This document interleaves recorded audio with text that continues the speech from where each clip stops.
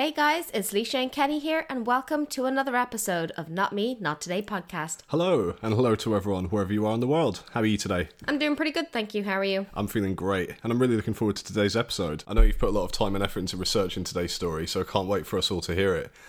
I know that because this one is a long one, we've decided to split it into 2 episodes, which is actually the first time we've done that, but we may as well get started on part 1. So, that leaves me with one question. Leisha, what's the story? Today's story is about Tere Jo Duperrault. She was just 11 years old when she was found floating alone at sea on a raft. This is going to be a long story, but I promise you it's worth it. It's a multi-level survivor story, so I hope you're all as riveted as I was researching it. It's also true crime. Ooh, sounds exciting. Let's do this. Tere Jo Duperrault was born in 1950 in Green Bay, Wisconsin, to Arthur and Jean Duperrault. She was the middle of 3 children. Brian, her brother, was the eldest and 14 at the time of incident. Renee, who was 9, was her younger sister. I'm going to talk about Arthur and the family here because they do play quite a role in this story. Arthur, their father, had been a strong man and head of the family. He was a leader and someone that strived for more and would put all the work he could into bettering their lives. He was a high achiever and a successful man. Arthur had been president of his high school senior class, which was the class of 1939.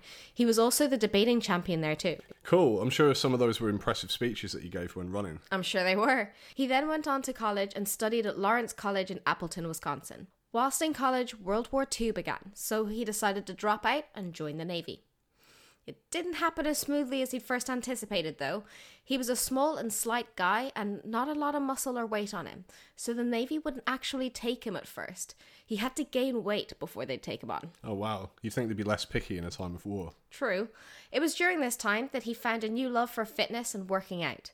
It was something he continued to do in his later life. After he was accepted into the Navy and completed his initial training, he was sent to the Far East. He worked there as a medical corpsman. Whilst he was working for the Navy and out in the Far East doing missions on the ship, he discovered a newfound love for the sea. The salty sea was something that he loved, seeing new fish, the warm water, and the expansiveness of the open ocean. When he got to Southeast Asia on one of his trips, he took to land and helped the people treating wounds and malaria. This man did everything and went everywhere during this time. Eventually, he was sent back to Washington, D.C. to work there for a bit. Then, in February 1943, Arthur volunteered to go to China as a medic and help out for a while, where he spent most of that year. He loved the culture. And then, unusually enough, he worked for the Pentagon in 1944. Wow, that's quite the promotion. I don't know if it was an actual promotion, but that's an impressive career progression. So it was here that Arthur met a beautiful and lively woman named Jean. Now, Jean's career I also think was cool. She was working as secretary in FBI headquarters. Wow, that is cool. I thought so. They quickly fell in love and married in December of 1944. Arthur was then discharged in 1945 after the war ended. He and Jean packed up and moved back to his hometown in Wisconsin. And Jean became pregnant and welcomed Brian in 1947. I couldn't find the exact dates. Okay. So, when Arthur was having his family, he wanted to become an optometrist. During the week, he went up to Illinois to study and then came home on the weekends. They lived with Arthur's parents during this time as he was studying to save money. He graduated in 1949. Afterwards, they all moved into their own house in Green Bay. He worked really hard, and like I mentioned before, he was an extremely ambitious guy and became successful in all that he did. So again, this was no different, and Arthur became so good at optometry, he became leader in Wisconsin's Optometry Association and opened his own practice. Arthur and Jean proceeded to have 2 more children, Tere Jo and Renee, and they grew up in a wonderful house with an acre of woodland near the country club just outside of Green Bay. The Duperraults lived on the edge of the countryside. It was idyllic, and Arthur would often tell his children about the war and his sailing adventures abroad. They would have been some amazing bedtime stories. I know, wouldn't they? Taking place in different parts of the world. And the fact that they're real. So cool. Well, Jean, their mother, was a stunning-looking woman who was independent and lively. She worked as a stay-at-home mother and had a passion for gardening. She also loved cooking, constantly experimenting with new dishes and foreign cuisine. Jean was also an artist who would decorate the house with her paintings and artifacts that Arthur had brought home from Asia. She also loved to entertain, which was unusual at the time as women were typically seen more as arm candy for the men. Both Jean and Arthur were intent on letting their children know that there was a whole world out there with different cultures and things to experience. I've noticed this theme with a few of the other stories we've covered, that travel wasn't very common at those times, but yet these adventurous families go in some really, remote places and have these crazy adventures. Apart from cost, you can see why people really didn't want to travel in those days. 100%, danger lurking everywhere. Well, Jean and Arthur were good citizens who had done the best that they could to fare well after the war. Both their ambitious natures helped to create the middle-class life that they'd lived. They were very much a part of the community. Both active in school and church events, Jean became president of the Golf Club Women's Organisation. Arthur also won a leadership plaque with the YMCA as a top volunteer in the fitness program, and for 6 years, he was a volunteer clerk at his kids' elementary school. He even got some attention for diving in fully clothed to save his friend's daughter from the water in Green Bay. Wow, sounds like a right hero. Yeah, well, here's a nice bit of info for you that'll warm your heart more. So when the kids were sick, it was Arthur that tended to them. Tere Jo said he was wonderful with children and tended to the other children in the neighbourhood with things like poison ivy rashes. Oh, that's pretty sweet. Salt of the earth type guy here. Arthur was also a big fan of sailing, especially iceboat sailing. He had friends with boats who would let him borrow them to have excursions with the kids. Brian, the oldest brother, was a small guy like his father, and after being teased by his sisters with the name Shrimp, he joined judo and became muscular like his dad. Also, I just want to say something here that made me laugh. My sister and I used to nickname our little brother Shrimp Toast. But he's taller than you. Well, he wasn't when we were saying it, but it made me giggle when I read it. Shout out to Shrimp Toast. Anyway, Brian the eldest was artistic and musical just like his mother, but he also loved to build things like go-karts and do chemistry experiments. Renee the youngest was very feminine, choosing to wear dresses all the time. She was shy and good-natured, and she loved playing dress-up, having tea parties and playing with the other neighbourhood children. Tere Jo Duperrault was a little different. She was quite tall for her age, surpassing her older brother, and was a strong swimmer and tomboy. She loved the outdoors and the activities it could bring, like skating, skiing, and horseback riding. She preferred to play by herself than with the other neighbourhood kids. Tere Jo loved animals and was constantly bringing home stray dogs to nurse back to health. They ended up with a menagerie of animals, and she started a pet cemetery as a young child. She was also creating bases in the woodlands near their house. That sounds like you. I thought that too up until one point, until I got to this part, then thought, a little less like me. So Tere Jo used to love Tarzan and the woods so much, she made her own fur loincloth, where she sewed dead rabbit fur onto a bathing suit. Oh, wow. Oh, wow. What else is there to say other than my imagination didn't let me get that far? So Arthur really wanted to take his family on a dream sailing cruise. He'd always wanted to do it and felt that travelling was the best form of education. He'd been dreaming about this for a while, and finally decided that they were going to do it. After finding someone who would take over his optometry practice for a year, and speaking to the children's school, they decided to take their dream trip. What year was this? Did the school just let them take them out? 1961, and yeah, pretty much. They gave them the schoolwork they would need to make sure that they didn't fall behind and basically waved them off. Oh wow, I doubt you'd get that now. Probably not. So here was the plan. They spent a few days to weeks at sea to see how they liked it, and if they wanted to extend, they would. The trip started off on land in a caravan heading down to Florida. On their way down, they made a pit stop at Fort Lauderdale to initially look at taking a boat out for a week on the Bahamas. Oh, that sounds so good. I want to go on a cruise to the Bahamas. Not this one. Well, this is when they came across the Bluebell. The Bluebell was a long, narrow, elegant racing yacht. It had 2 masts and 3 sails. It was 60 feet long and 15 feet wide. The steering wheel was at the end of the boat in the cockpit.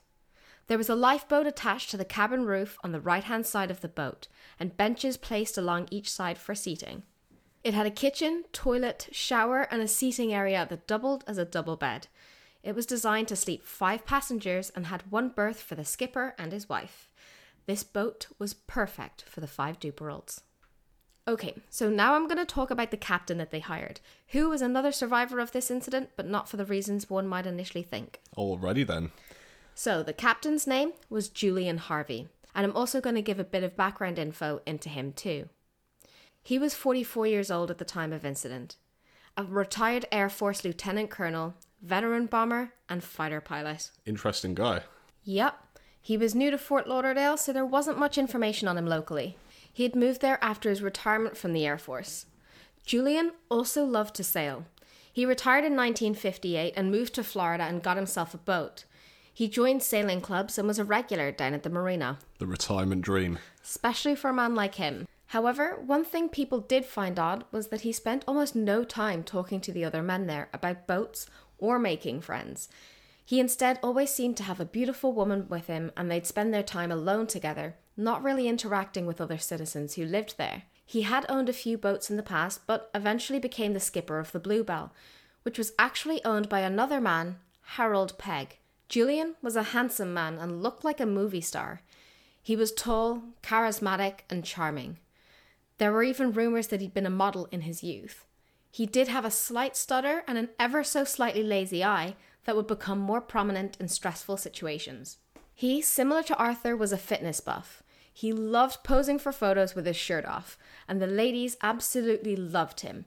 But he was married to a beautiful flight attendant and aspiring writer, Mary Denny Jordan. She was known as Denny to her friends. But Denny wasn't Julian's first wife. She was his sixth. Something tells me this is a bit fishy. I see what you did there.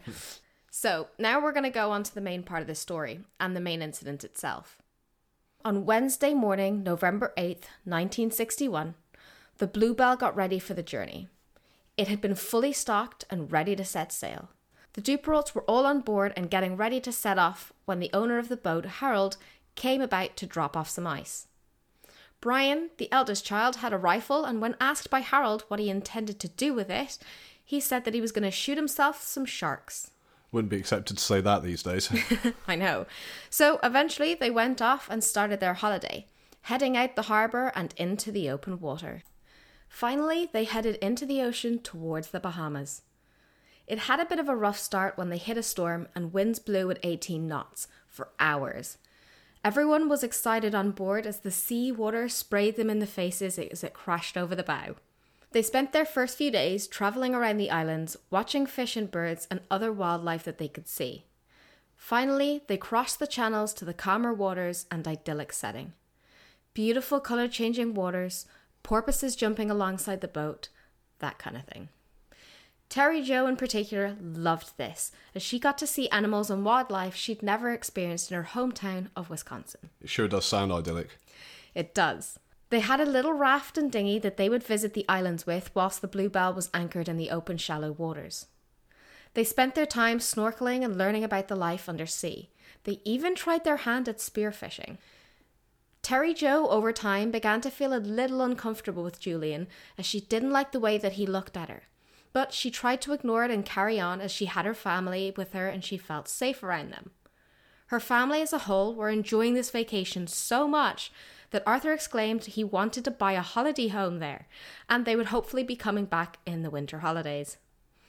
The thought made Jean very excited as she eyed up little houses along the shoreline. I mean, if you had the money, who wouldn't buy a holiday home in the Bahamas?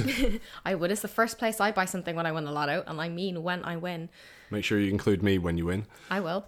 Anyway, whilst they were there, they did the typical tourist thing and sent mail and postcards back to their family and friends. Denny, who's Julian's wife, sent a letter back to her mother writing about her frustrations, about not being able to get any alone time and that she'd wished people would just leave her alone. She hated having to get up early and cook breakfast for them all. But she knew she was sailing with a family. Also, her husband's the captain. This isn't her holiday. It's exactly what I thought too.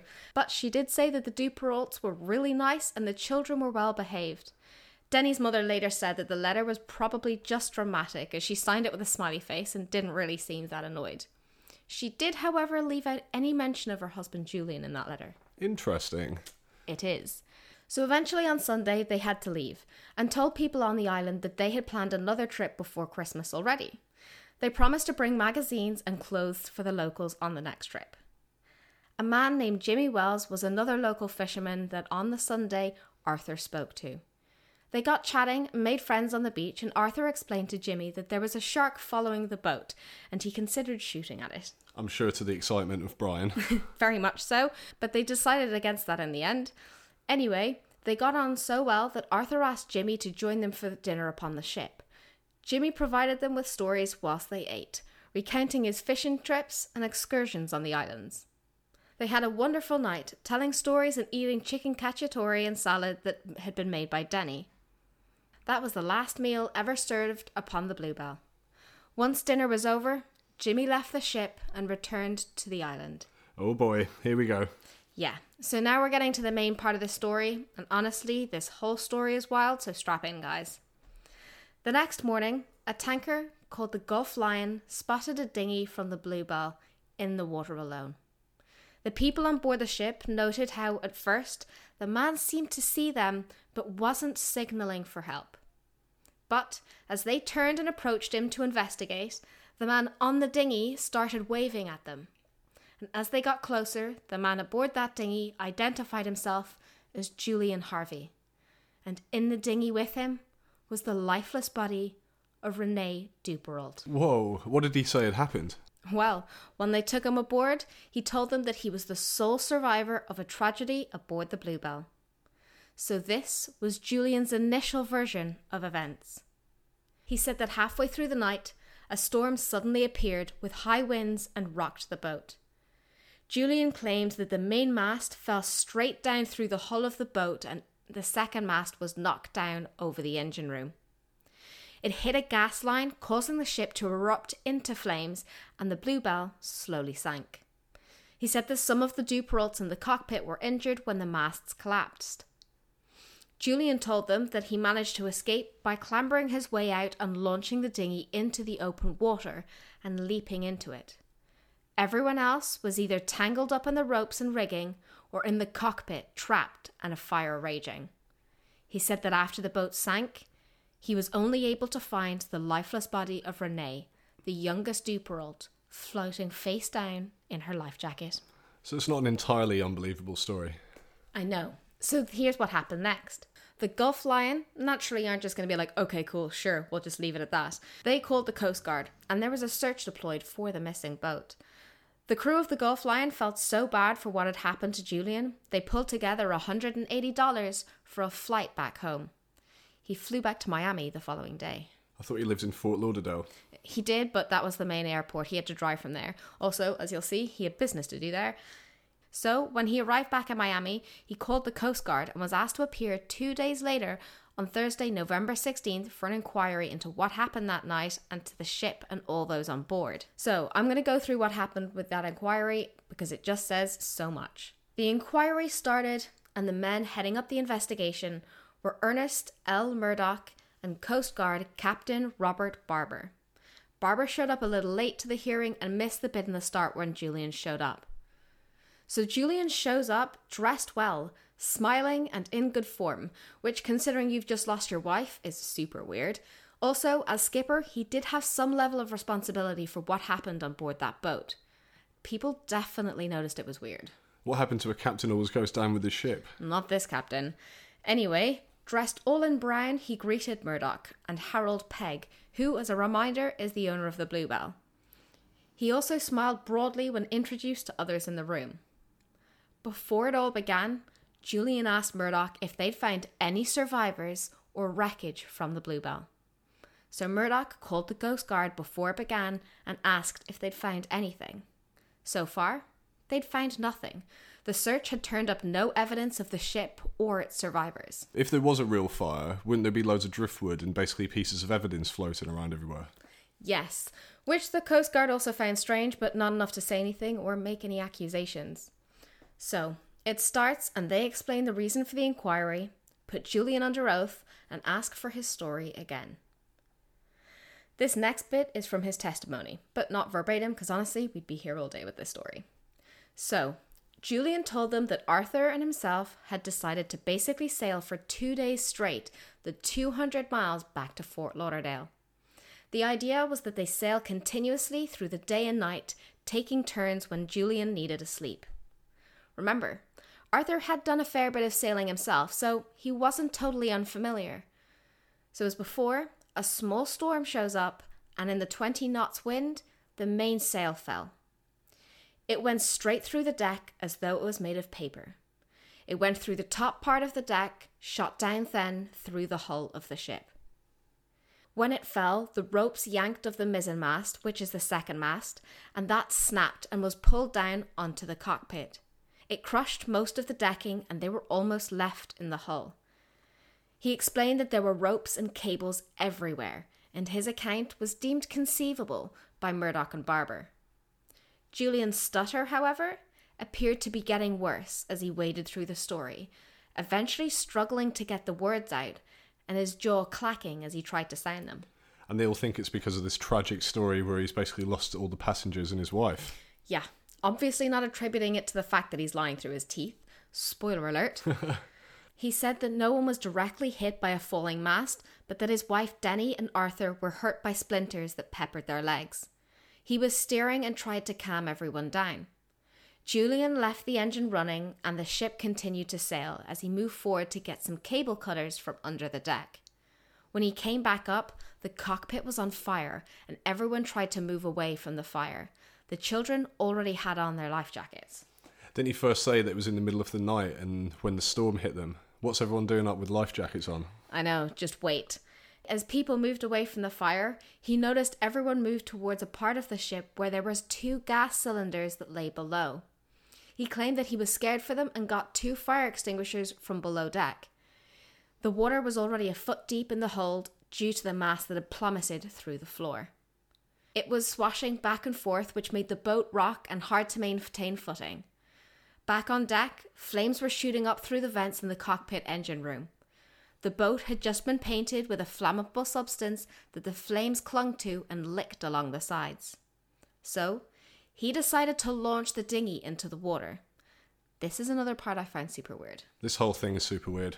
Well, apparently, when he launched it into the water, the Duperraults decided instead of waiting to be burned alive, they would all leap into the water, and Julian would save them on the dinghy.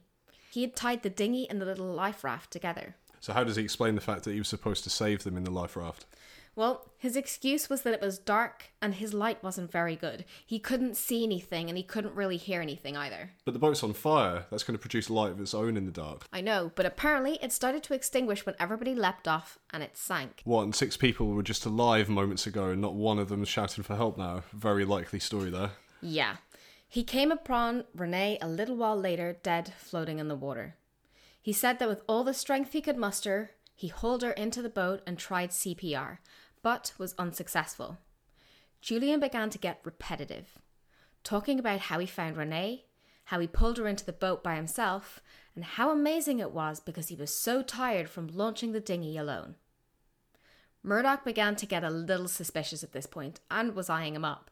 Julian stuttered on about how he floated for 2 hours, where the boat sank hoping to find other survivors, then drifted until about 1 p.m. the following day, which is when the Gulf Lion boat picked him up. Yeah, they can't believe that. Some of it makes no sense. I know, and Murdoch thought the exact same thing. Apparently, after Julian was done, Murdoch leaned back in silence for a few minutes, staring at the ceiling. Pondering all the plot holes, probably. Basically, yes. He felt that the plot holes were more to cover his own negligence if he had been so. The second officer, Barber, wasn't happy with his explanation of the mast. In his experience, masts didn't just plunge straight down through the decking. They're more likely to fall over. They also thought it was weird that when the fire broke out, the passengers all went to the aft, or back, of the ship when Harvey had gone forwards easily enough, and it was safer. Then they wondered why the blaze wasn't seen by a lighthouse just a few miles away in the middle of the black night. Also, there was a mini sail upon that dinghy, and they didn't understand that when he had a sail, why he worried so much about drifting off to sea. He was an experienced captain and didn't sail to the nearest island, but decided to drift for about 12 hours. Alarm bells. I know, but with no evidence to the contrary, and him being an experienced captain and war hero, they felt that they didn't really have much reason to doubt him. They decided to interrogate Julian a little further and ask about the radio, why he didn't radio for help. Caught a little off guard, he claimed that it was damaged by the mast. They asked him if he attempted at least, and he said no, because he just knew it would have been broken. Then they asked him about the flares. He had them, but they were at the bottom of his bag and he forgot about them. Also very weird for a captain to forget about the emergency protocols and the supplies, like the flares. Yeah, well, that was the thing that sent everyone for a loop, because everyone knew about the flares. That's a major note for Murdoch and Barber, who were astounded that he didn't use them or think about them, as well as having the excuse of they're in the bottom of his bag. I've done that for gum or a pen, but not flare when you're floating out at sea. Yeah, they thought it was the most ridiculous thing that they'd ever heard, but again, no evidence to the contrary. Well, what was his excuse about the sail? That he was too tired and the winds were too strong. He also said that he didn't want to do it in case a ship came across him and thought he was just out for a pleasant sail and ignore him. Which also weirded out Murdoch, because he thought that the main thing you want to do at this point is be seen and get to safety. A big white sail will get you seen, and you could also sail back to the island and get help, instead of worrying you'll be swept into the Gulf Stream with a sail attached to your boat. And they said the storm didn't continue all night, so why not use the sail when it got calmer? I know.